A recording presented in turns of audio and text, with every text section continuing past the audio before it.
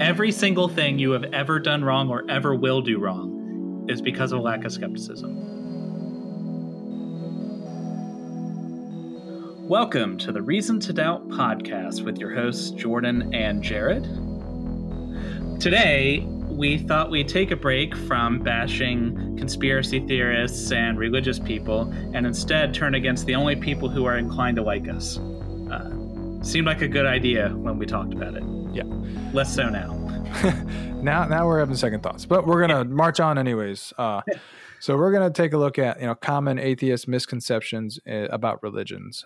Basically, these are things that we think atheists say all the time that they should stop saying because it doesn't really reflect all of atheism, because you can't really reflect all of atheism. But I think it gives atheists and agnostics and skeptics a bad name too, because it often presents out, they're the ones being presented to the world. And that's what religious people see. And we want to kind of squash some of these bugs. Yeah. This episode was pretty difficult, coming up with this list, because it's always hard to turn the camera around, so to speak, and, look at your own flaws. So we also enlisted a couple theist friends of ours, Titus and Art, because if you want to know what you're messing up, go talk to somebody who doesn't agree with you. Yeah. Well, the other thing to say about that too is it was helpful to ask a couple religious people what they thought, but also religious people tend to point out things that maybe we don't always get wrong. Like maybe it's stuff that atheists say all the time, but sometimes those things that they say are true. So we had to really parse out some of the statements and claims. But before we get into our top 9, we have 9, right? Because we were too lazy to come up with 10. Yeah, 10 was way too hard. So right, so we stopped at 9. Before we get into our top 9 things that atheists screw up, today's episode is brought to you by the argument from fallacy, otherwise known as the fallacy fallacy. This has fallacy written all over it. So this is one of my favorite fallacies just because of its funny name. But basically, an argument from fallacy goes, you, other person, my interlocutor, you made an argument that had a conclusion. Your argument was fallacious. Therefore, your conclusion is false. Whoa. What if they got lucky and their conclusion was right, but their argument was fallacious? Then their argument is still fallacious, which means you can't draw any logical conclusions from that argument. But that means you can't draw any. Doesn't mean you can draw the other way, you know? Yeah. You can't triple stamp a double stamp. Exactly. So if someone came up with a ridiculously convoluted argument that was nonsense and all kinds of wrong, and their conclusion was, therefore, humans are mammals. Well, their argument can be screwed up, but their conclusion is still true. Yeah. They may not know it. We know that, but yeah. Or maybe their conclusion is, therefore, humans evolved from apes. Whatever their conclusion is. So you can't reject a conclusion because the argument is false. That doesn't mean you should accept the conclusion. Right. You should go back to the drawing board, reformulate your argument so it's not fallacious. Right. All right. So with that out of the way, let's go swinging in hard with number 1. Talking about an argument from fallacy. Here's something that atheists say. They often claim that people who are religious, they're only religious because they're gullible, they're irrational, they aren't critical, they don't think, they just kind of blindly believe everything that their parents told them, et cetera, et cetera. This isn't necessarily true. I mean, I'm sure there are some religious people out there who are gullible, just as much as there are atheists out there who are gullible.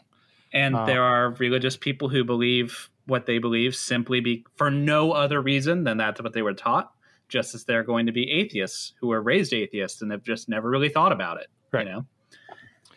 Yeah. So like you said, not every atheist is an atheist for good reasons, just as not every theist is a theist for good reasons as well. So, right. And it's also important to remember that just because someone disagrees with you doesn't mean they're unreasonable or irrational. They could be mistaken. I often disagree with the reasons that my friends have for believing the way that they do. That doesn't mean that they're gullible idiots. It just means we disagree. I think they're wrong, but you can be wrong and also not an idiot. Yeah. I'm wrong all the time.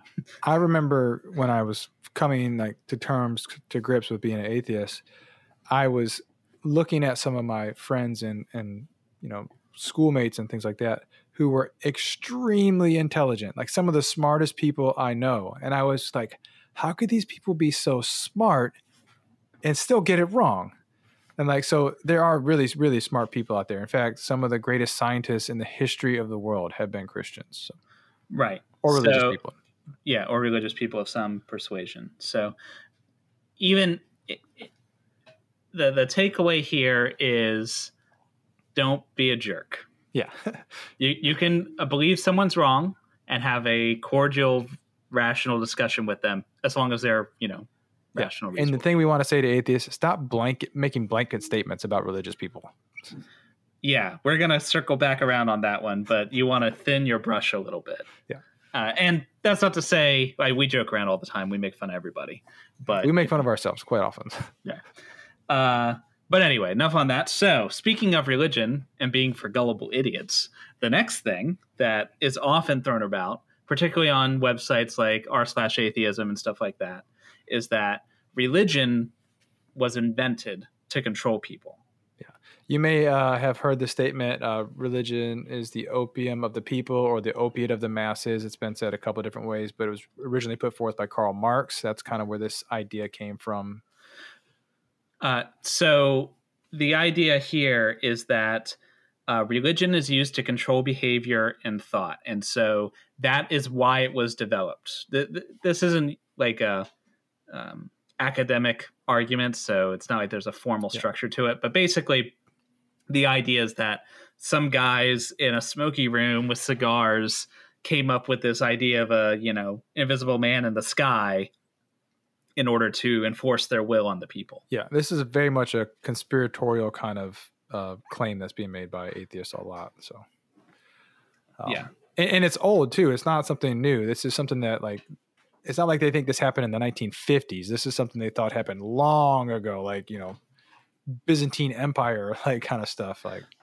But there's a lot of problems. First of all, you'd have to go much further than the Byzantine Empire because religion has been around as long as humans have been around. Yeah, not necessarily organized religion like Christianity, but and you find religions amongst all the different cultures of the world. Anytime there's been a culture or a group or tribe of people, they come up with a religion.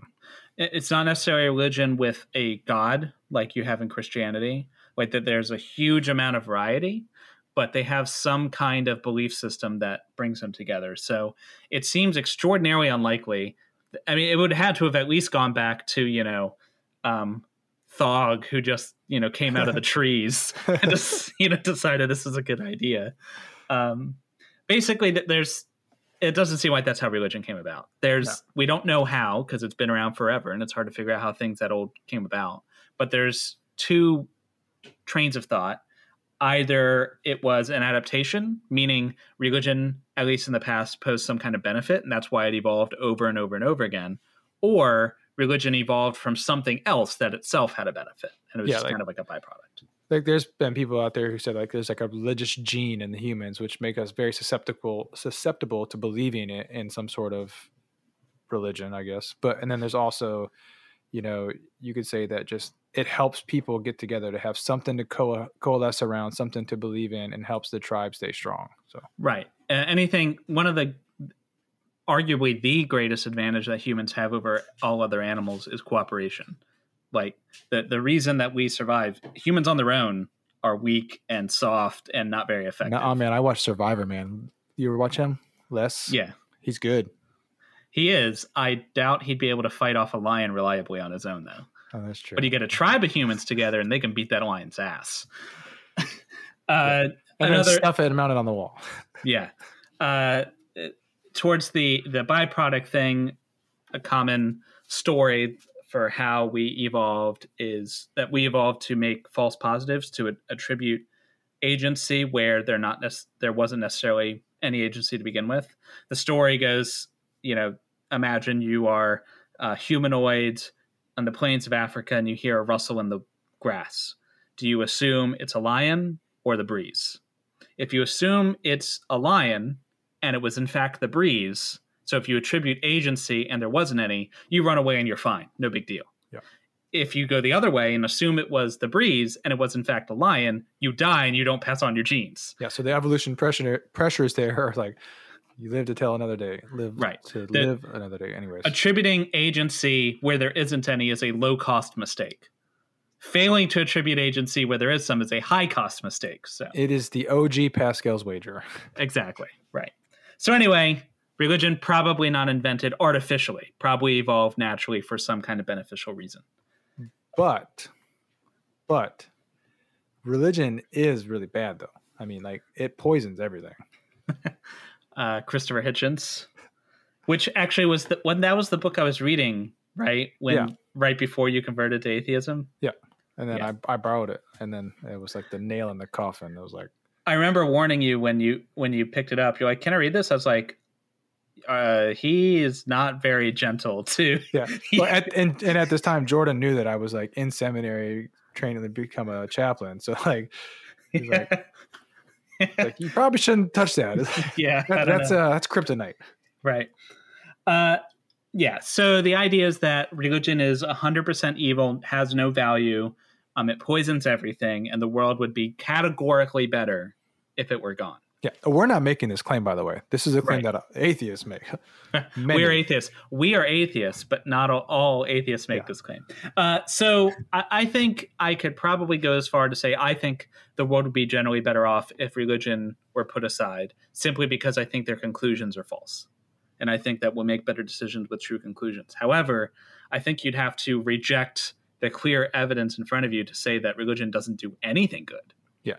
I mean, just think about how many churches and religious organizations in the world do things just for charities. Like they have charities, food banks, coat drives, homeless shelters, orphanages, tons of hospitals, a lot of medical organizations that go to like third world and developing countries are religiously based.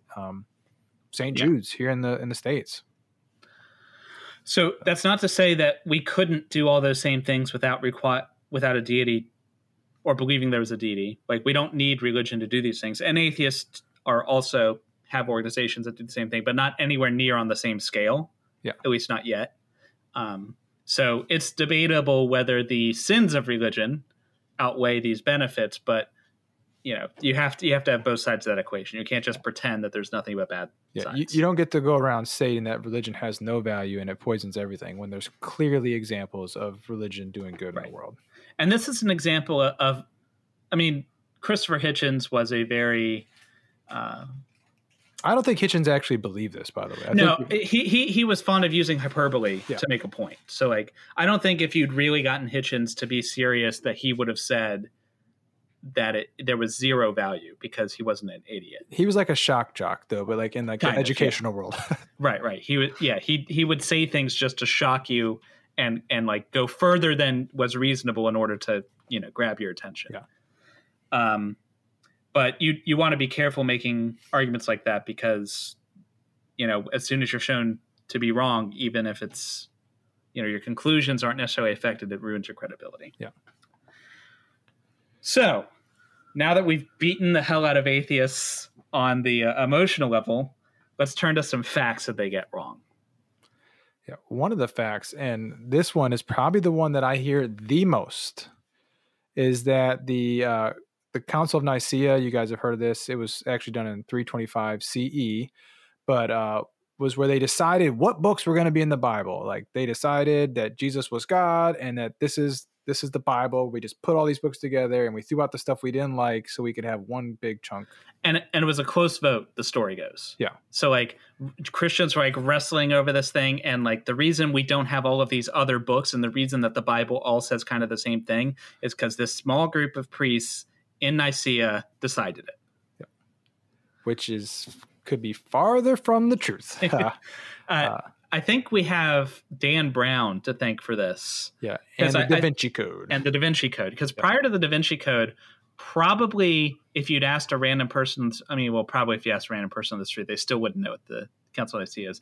But I guarantee the percentage that would know what it is or think they know what it is, much higher after that book. Yeah, if the book was extremely popular, and then the movie like just blew it out the water, so everybody knew about it. It's a very entertaining movie. Like the book and movie are both great, but they're not history. So here's the actual history. Here's what actually happened. So at this time, the Roman Empire was still strong. You had Constantine was in charge, the first Christian Roman emperor, and there was a problem in the Christian church at the time. There were two camps. It was called the Arian controversy because the priest that was furthering this controversy was named Arius. He was from Alexandria in Egypt. And so this was causing strife in the church, and Constantine wanted the church to be unified. So he, as the emperor, called this council so they could hash it out. He's like, I don't care what you decide, just figure it out. He's like, you guys are splitting my empire up, and this is not cool. Right. So the thing that they were deciding was not whether Jesus was God. There were 318 priests or bishops there, and 318 of them believed that Jesus were God. Yeah. Every single one. There was not a single person there who didn't believe that. They were trying to figure out how God was he? Right. Well, like, is he God, or is he, just kind of God, And did he become God before or after? Was he always God? Like, right. So the question was, Jesus is God, but when did he become God, and what is his relationship to God the Father? So if you are not American, or maybe you're not familiar with Christian theology, in the Orthodox view of today, God is a single entity composed of three beings: God the Father, God the Son, and the Holy Spirit. They are co-equal and co-eternal, which means they lasted, they're the same thing all the way to eternity past. So they've always existed. That's what is Orthodox today. Arius said, however, no, God is in fact a father, like actually a father in the same sense that we think it. So the Son was born of the Father the same way that a son is born of fathers in humans. And that happened at some time in eternity past. And Jesus was there and helped his dad make the universe. Maybe he like held the bucket so that the bolts would drop in it or whatever, helped his daddy out forming the universe, screwed on the porcupine quills or something. But they're not equal, and Jesus wasn't there forever. God is on top, God the Father is on top, and the Son is subservient. That was the Arian view. I bet if you were to poll Christians today, a lot of people would still give an answer similar to Arian. It's funny, as I've taken more of an interest in first century, particularly Christian history, but early Christian history in the Roman period, there are a lot of heresies that I have heard in church. Like there are a lot of people who are heretics by the definition, for sure. Like people were burned at the stake for this stuff, and now it's like mainstream Christianity. Yeah. Well, so this council, I mean, like, it obviously didn't go Arius's way. He got voted against, like, handedly. Like, they voted against him, and I don't remember what the vote count was, but 20 to 318. Well, there were 318 votes. 20 of them went to Arius. So he basically just got shut down. But Arius actually had a very popular view going, and this wasn't like a small thing. Like, it was very popular, and that's the reason they had the council to begin with, is because he was literally tearing the empire apart in the church. And even though this vote went against Arius, the Arian view continued to be prevalent in the church long after the council, to the point where there was another emperor, I forget which one, who wasn't Arian and tried to like re-roll back the clock, but it didn't work. And the Orthodox is what it is. But anyways, well, it goes to show you that like this stuff was crazy. There was a lot of pressures from obviously Constantine to get an answer, and so like who knows if they were voting based on like good evidence, or you never know. But another thing that they didn't decide is what books would be in the Bible. And they didn't talk about it at all. Didn't even come up because it wasn't the point. The canon, so the books of the New Testament right now, the Christian New Testament has 27 books.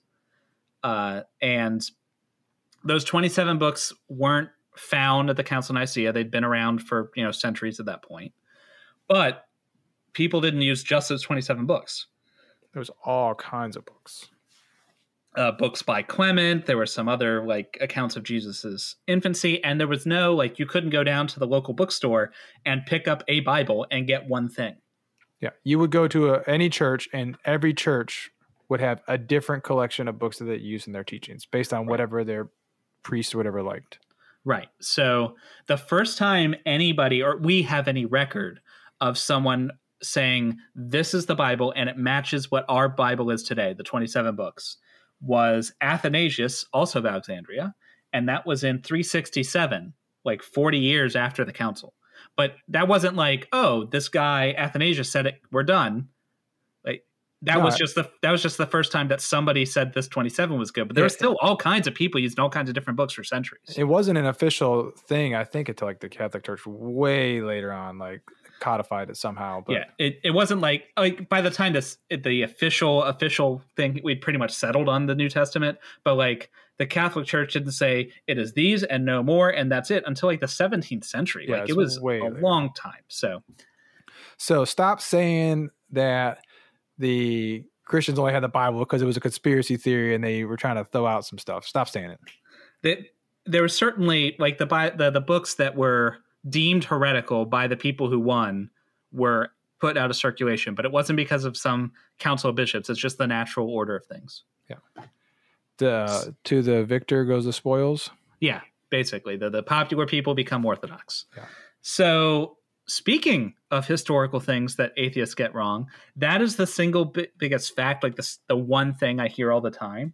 But the position that is so prevalent among atheists, it's not even funny. It's like a religion almost, is that Jesus didn't exist.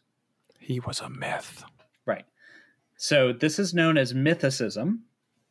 And if you go on r/atheism, which is, if you're not familiar with Reddit, that's the subreddit, the thread, the group for atheists, and you dare suggest that maybe Jesus was a real person, you should try it as an experiment. Yeah. Yeah. If you don't care about your karma because you're going to get downvoted into oblivion. I know because I've done it. Yeah. So if you're not familiar with mythicism, basically it's the idea that there was no person, Jesus of Nazareth. He never existed. That the story of Jesus was made up by someone or some group of someone's, typically in the first century, but they're not necessarily. And somewhere along the way, the fact that this story was an allegory or was referring to a higher spiritual truth or whatever model you prefer got lost because it was like a secret teaching. And eventually the people who knew it was a secret, they went away. And so everyone was just kind of left with what we have now. And now we just believe it. So this has been a popular thing for a long time in the atheist community, but it really hit full steam when Richard Carrier came out with his book, probably 10 years ago at this point. I don't remember, but he has two books on the subject, Proving History and on the Historicity of Jesus. Yeah. Which are good read-eds. We've actually covered it. We have covered it, yeah. So we won't spend a ton of time on like the evidence. You can go look at it, read it, listen to our other podcasts for more evidence. That you should definitely read it, but it's books long. They're very long and they're one-sided. Yeah, they're coming from a mythicist who is not completely forthcoming about the evidence against his position.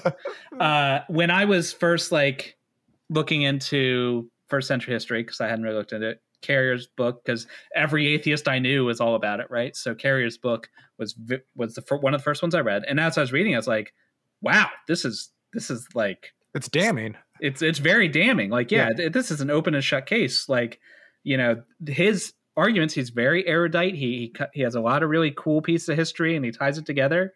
And I was like, man, this is very persuasive.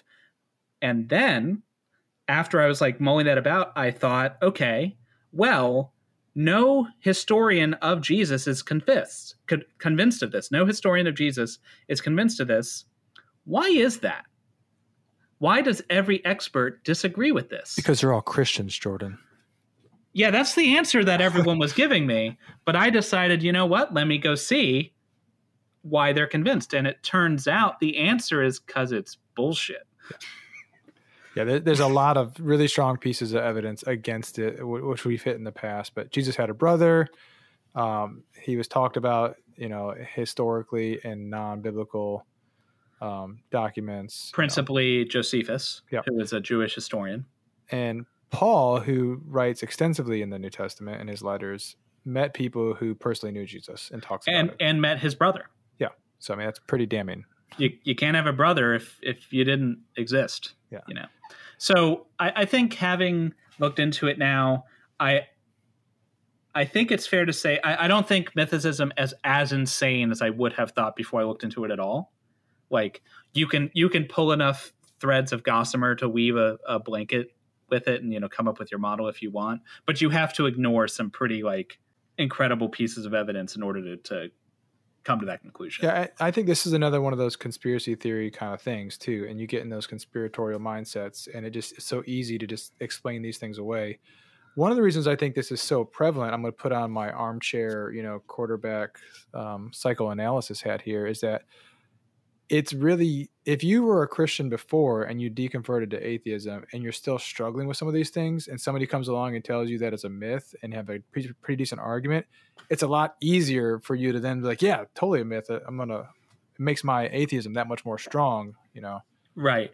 It kind of twists the knife a little bit. Yeah. Not only are you wrong, you believe in a fairy tale. Yeah. So. And this, I think, is a great example of a lack of skepticism in the atheist community. Right. Because they just taking something hearsay or at face value without actually examining it to see if it holds water. Yeah. And like I said, it's a very compelling argument until you read the counter arguments, which you should do. You should never accept something as truth unless you've examined both sides. And it's very clear that most of the people who spout this have not examined both sides. And it's like dogma. If you dare to suggest that they might be wrong, they won't attack the position. I've gotten called, that I'm a fake atheist. I didn't really deconvert because I still believe in Christian No true teachings. Scotsman on the atheist. Yeah, You're not no a true real Scotsman. atheist. Exactly. Nobody was talking about the historical evidence, which is what I wanted to talk about. They were all talking about how I wasn't really an atheist. Because if I was really an atheist, I'd be all about it. You'd be a mythicist. Exactly. So, the last thing I want to say on this, if you really want to see two atheists debating this, watch the Bob Price and Bart Ehrman debate where they talk about it. And Ehrman mops the floor with Bob Price. Right. It's almost embarrassing. Right. Bob Price is a mythicist, by the way. Bob Price is a mythicist, and Ehrman, if you haven't heard of him, is he happens to be an atheist, but he's a New Testament scholar. Yeah, he's a premier New Testament scholar specializing in Jesus. Yeah, and textual criticism. Yeah. So, Jesus definitely existed. He was a real person. Probably didn't walk on water or split loaves, but real. Probably wasn't there at the beginning of the universe. Also that. Which leads into our next topic. Right. So this one is a little bit trickier. So the headline here is atheists often speak as if the multiverse is a proven fact that definitely exists. Yes. So if you're not familiar with cosmology, there are a lot of different, if you're not familiar with what cosmology is the study of how the universe came about, like the physics of the very early universe. And one model for how the universe is, it's called the multiverse. So basically, there's different ways to get there, but basically our universe, the space-time that you can see around Earth and stuff, is only one small part of the larger actual universe.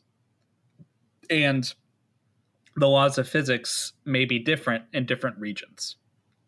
So you can't do this because of the expansion of space, and you can't go travel faster than light. But if you could travel faster than light and you could go far enough, then under some conceptions of the multiverse, if you went far enough, you might cross into a different universe. Yeah, if you should just eat some shrooms or smoke some pot and then talk about it. Right. But and now everything I just told you are models that are talked about by physicists, and they're published in peer-reviewed papers. So it's not that atheists are completely making this up. Yeah, these are hypotheses, yes, Not theories. but but there are conceptions of like how the universe began or is eternal or all kinds of different things. And the reason this is popular amongst atheists is because it kind of takes God out of the equation, right? Like if you could just say, well, the multiverse, like boom, you don't need a God because the multiverse is eternal. It's like fine tuning goes out the window because the idea of fine tuning is that the universe is perfectly tuned for life. And isn't that amazing? And that's not true for other reasons, but the multiverse takes care of it because, well, if you have, infinite universes, some of them are going to be good for life. Yeah. Eventually, probably a bunch of them. Probably an infinite amount if you have an infinite universes. And that may be true. All of this may be true, and may is the key word there. But what happens is when an atheist, we're not making blanket statements here, but oftentimes atheists will get in an argument with a religious person, and they will default to the multiverse as like a argument stopper. They shut down the conversation with the multiverse. Right. Where the appropriate thing to do is say, I don't know, because we don't know. And say, here is a plausible alternative for that. Here's models that might give a natural pathway to addressing your concern, but we don't know. Right. And you're getting ready to do a debate where this may come up as one of your talking points. Yeah. By the time this podcast has been published, the debate will be out. And yes, I will probably be talking about the multiverse. And I'll be very explicit that we don't know that it's true. So basically, the moral of the story here is don't claim more than you know. Yeah. That's it. Don't pretend to have knowledge you don't have. So we've talked about how atheists are terrible for being terrible to religious people. And then we've talked about some factual things atheists get wrong. So let's go back to atheists being terrible people. Yeah. So this one, we have it titled as "To get a good man to do bad things, for that you need religion." This is a quote from Christopher Hitchens. And the idea is like, an only way to get somebody to do something horrible is for them to have religion as a motivator. This kind of goes into the religion poisons everything kind of stuff, but kind of the same vibe. The idea is that they'll point to things like the Crusades, where Christians slaughtered thousands of Muslims and Jews, not just soldiers, but civilians. And they'll point to the Inquisition or the Salem witch trials and all of these things that religious people have done in the name of their religion. And from that, they'll infer that therefore, if you want to get someone to commit genocide or whatever, then the only way to do that is if you have the Almighty God on your side. I mean, they're not wrong. Which I'm not going to lie, it helps. Yeah, I mean, if I'm going to try to get somebody to commit genocide, Jordan's saying it, whatever, but like if the Almighty Creator of the universe is down with it, well, then I guess it's all right, And there are certainly examples from history of awful things that religious people have done. The Crusades, the Inquisition, Hitler was backed by the Catholic Church. If you want to go into the Bible, you've got the Amalekites, but anyway. With all that to be said, though, it may be true that religious people have done horrible things in the past, but it can also be said that non-religious and sometimes atheists have done horrible things as well. I mean, just look at like the Communist Party in China, for example. They've done some pretty oppressive things. Atheists, doesn't matter that they're currently committing genocide against the Uyghur Muslims. Yeah. And it's happening like right now as we're speaking, and nobody seems to be doing anything about it. But it's very sad. Joseph Stalin is another talking point that Christians will bring up. Like Stalin committed mass murder and genocide, and he was an atheist. So like, I think there is a salient difference. The Communist Party, I don't think, is doing these things in the name of atheism. It's more, they've set up a religion of sorts of the state. So the state is the only authority that's allowed to exist. And so they are stomping out the competition. Yeah. So they are furthering atheism, kind of, but it's not some kind of principled view. They're not doing it because they think that religion is wrong. They're doing it because religion is actually a competitor. Yeah. Exactly. Yeah, that's a great way to say it. It's not because they philosophically think religion is wrong. It's because religion takes away from their power base, and that can't happen. Yeah. So the takeaway here is that what's really causing both problems, both the religious atrocities and the non-religious atrocities, is unquestioning obedience to some authority, whether that authority be an unseen God, usually with a mouthpiece that you can see, or being the state or the government or whomever. Yeah. So you don't just make blanket statements that, it takes a good man, it takes religion to make a good man do a bad thing. Don't say that. Instead, say that we should always question authority and don't take an action that if it came from another source you believe would be evil, that's a good indication that maybe you shouldn't do it. If the high priest is telling you that God really wants you to go kill all the Amalekites, well, if God wasn't saying it, we wouldn't be down. So maybe we shouldn't be down. Yeah. And don't kill your son because God said it. Right. And also don't kill the Uyghur Muslims because the state said it's okay. Same thing. So we talked about painting people with broad brushes. So this is one that came. So that past one, credit where it's due, that came from my conversation with Titus. This next one came from our conversation with Art, who's been on the podcast before. And the thing he wanted to talk about was that, or he perceives that atheists have said, is that all religious people are the same. So assuming that every religious person, for example, is a creationist, that they all believe that the earth is 6,000 years old, or that they all want to convert you to their religion, or they all think that homosexuality is wrong. Yeah. Whatever the thing is you think that they do. Right. Just, not everybody does it, but yeah. Right. Yeah. So in Art's experience, he feels like a lot of times atheists just make these blanket statements and just kind of group everybody into one lump thing. And it's not fair. And it's not true. And it's a conversation ender. If you start attributing things to someone before you've even heard out what they believe, then you're not going to make it very far in your conversation. Yeah. And some of those things are very polarizing, but then there's other stuff that's maybe you wouldn't even think about, like inerrancy, for example. Like it may be easy to say, well, if you're religious or you're, a Judeo-Christian persuasion, that you think that the Bible is literally true. Like it may be easy to say that, but that's not the case either. So. Yeah, many Christians believe that, but there are other Christians where if you said, well, how come the Bible has contradictions? They're going to respond, well, because it was written by humans. Yeah. Or,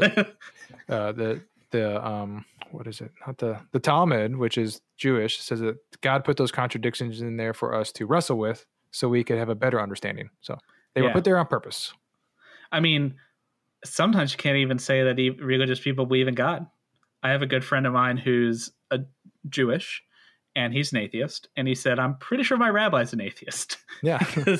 It's interesting talking to him. He was like, he said for most Jews, and not all Jews, of course, but for the Jews that he interacts with, he said all Jews, Jordan, all of them. Right. 100% of them. In his experience, whether or not you believe in God is almost like nobody cares. It's like not even a thing that they talk about. Because for them, it's all about doing the right things, actions, and then tradition and things like that. Yeah. Or for his sect of Judaism, or his little, not even maybe his whole sect, but maybe just the people he hangs around. Right. The takeaway here is if you're going to talk to somebody, don't assume you know what they think before they tell you. Give them a chance to explain what they think. You might learn something. Yeah, you might learn. And then once they told you why they're wrong, then you go can ahead tell and them. let them have it. Yeah. So we saved I don't want to say the best because I think it's the worst actually. We saved the worst for last, and that is we think a lot of atheists make the statement that no God exists.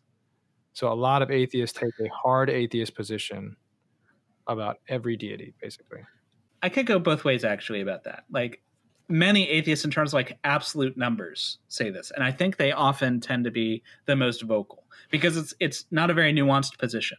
Yeah. Well, I guess we're talking specifically about things that atheists say all the time, like, and the vocal ones are the ones that are out there bashing people over the head, I guess, Right. So, yeah. So hard atheism means you are claiming that there is no God. as opposed to soft atheism, where you just don't believe in a God. That may seem like a fine distinction, but there's actually a huge difference. Yeah.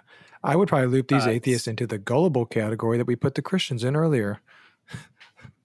They haven't thought about honestly, because, and again, let me draw a distinction between someone who believes that a specific conception of God doesn't exist. Because if you told me that you believe in a God that is perfectly loving and also loves to torture puppies, I would tell you that that God doesn't exist.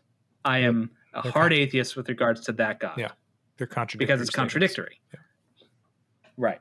So it's one thing to say, well, your particular statement you just made is a contradictory statement, therefore I don't believe. I think you're wrong. That God or that model doesn't exist. But it's very different to say every God that could possibly be conceived of, I know that all of them are false for a fact. There's no way anybody could ever know that. Like, if you knew that, you would be God yourself. Exactly. You'd have to possess every shred of knowledge in the universe in order to be certain. Yeah.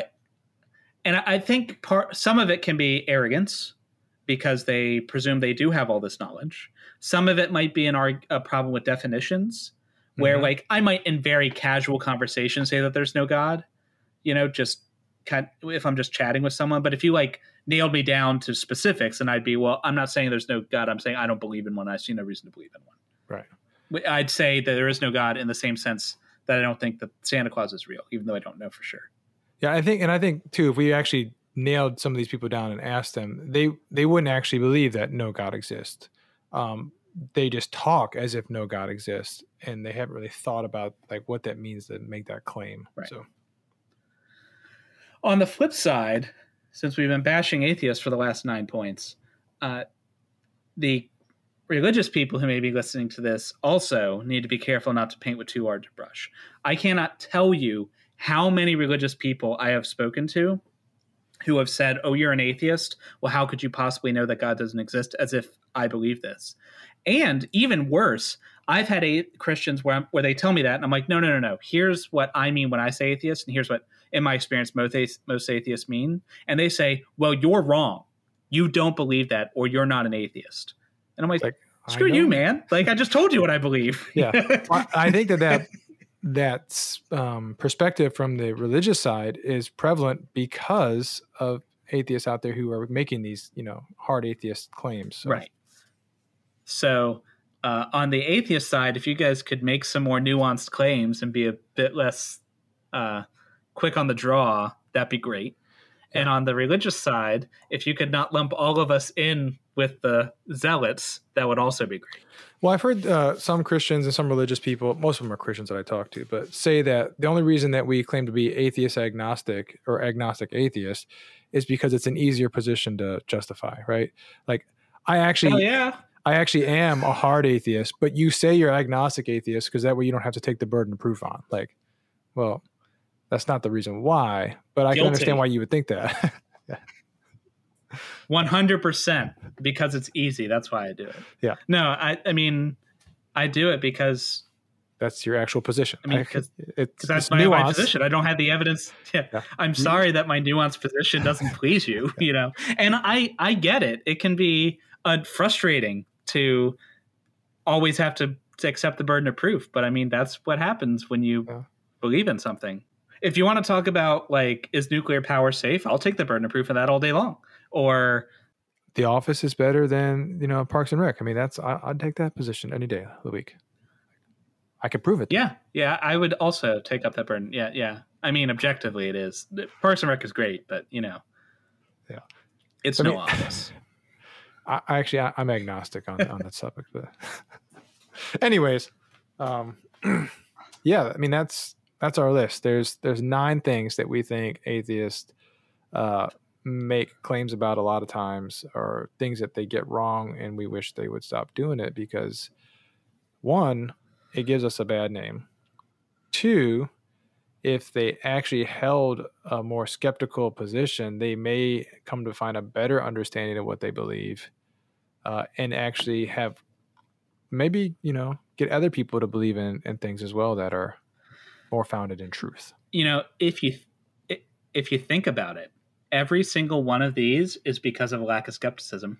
It really is. If you really think about it. Yeah, if they were skeptical about the claim that all religious people were gullible, they'd find non-gullible religious people. If they were skeptical about the claim that the Council of Nicaea determined those things, they'd find that all of it, every single thing you have ever done wrong or ever will do wrong, is because of a lack of skepticism. And that's why we have a podcast. That's my claim. That's my claim. Anyways, so that's our show, guys. Thanks for sticking with us to the end. As always, if you disagree with us, if you think that, I don't know, there's something we missed off the list, there's something else annoying that Atheist said, I am certain that many of you will tell me so in the comments, and I welcome that. If you think that we're wrong on one of these, definitely tell us there too. You can talk to us on our Facebook page, facebook.com/reason2doubt, or you can leave us a comment on YouTube or whatever. We'd really appreciate it if you would leave a review on whatever platform you use to listen to us, whether that review is positive or negative, just whatever feedback. We're always trying to improve. And so every bit of feedback is valuable. And things we got coming up, by the time this podcast is out, have done a debate with David Paulman on whether there's good reasons to believe in God. Spoiler, there's not. There's not, no. Not that I think so anyway. And then I'll be on David Neff's channel talking about nuclear power and why it's awesome. And I will not be doing any of those things because I am lazy.